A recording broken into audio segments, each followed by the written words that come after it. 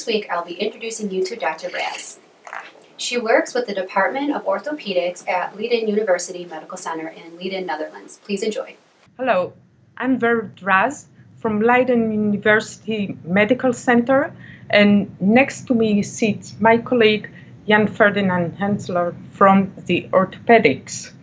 And together we would like to discuss with you our paper in OncoTarget entitled Molecular Signatures of Age-Associated Chronic Degeneration of Shoulder Muscles from February 2016 issue.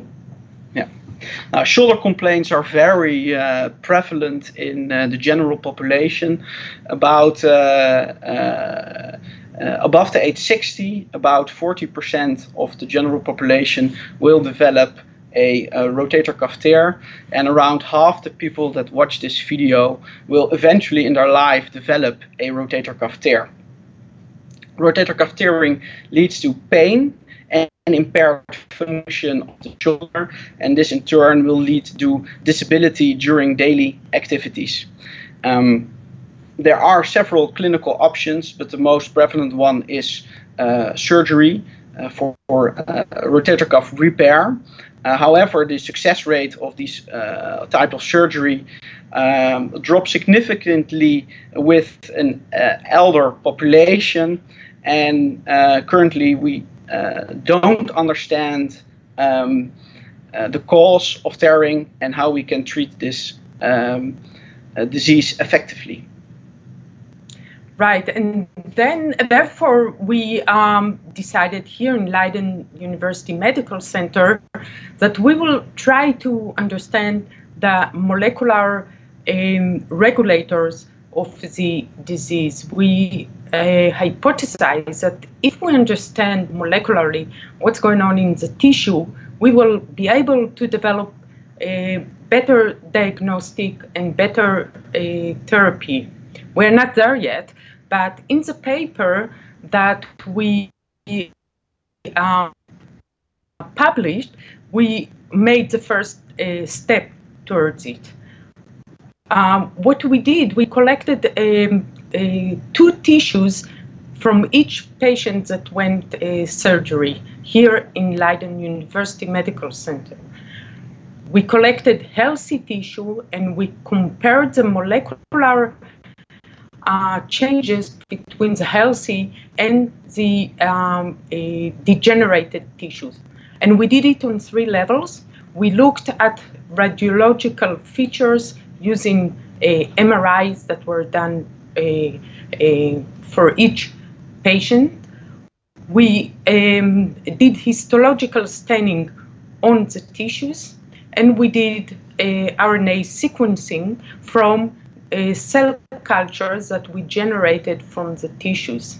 And we did that because we saw that histologically the tissue in the degenerated tissue, the condition of the tissue in the degenerated state is very, very damaged, which means that if we do RNA-seq directly, we will see a lot of secondary factors that are less interesting for also diagnosis.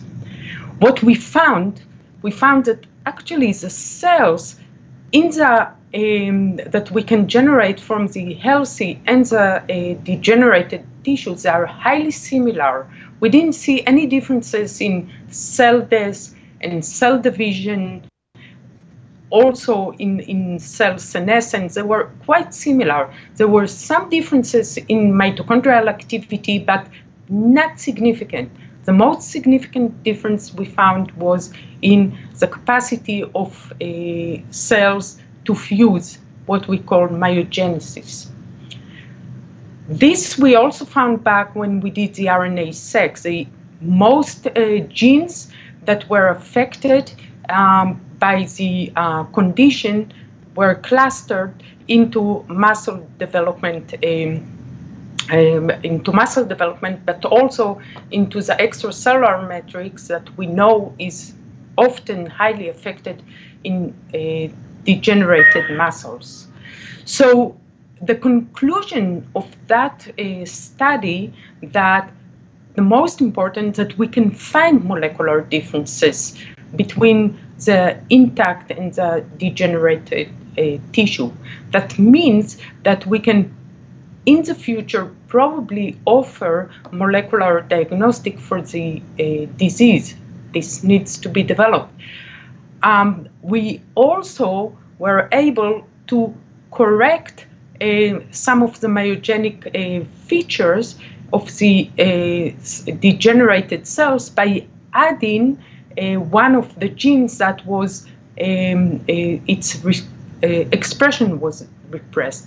That means that in the future we might be able to develop therapeutical options for the rotator cuff disease. Yeah, to summary, this study represents an initial step, and in future studies we want to develop molecular diagnostics for rotator cuff tearing, for more accurate diagnostics what's going on, and eventually to, of course, to enhance our treatment results, and we aim for a better tissue regeneration after rotator cuff repair. Now, for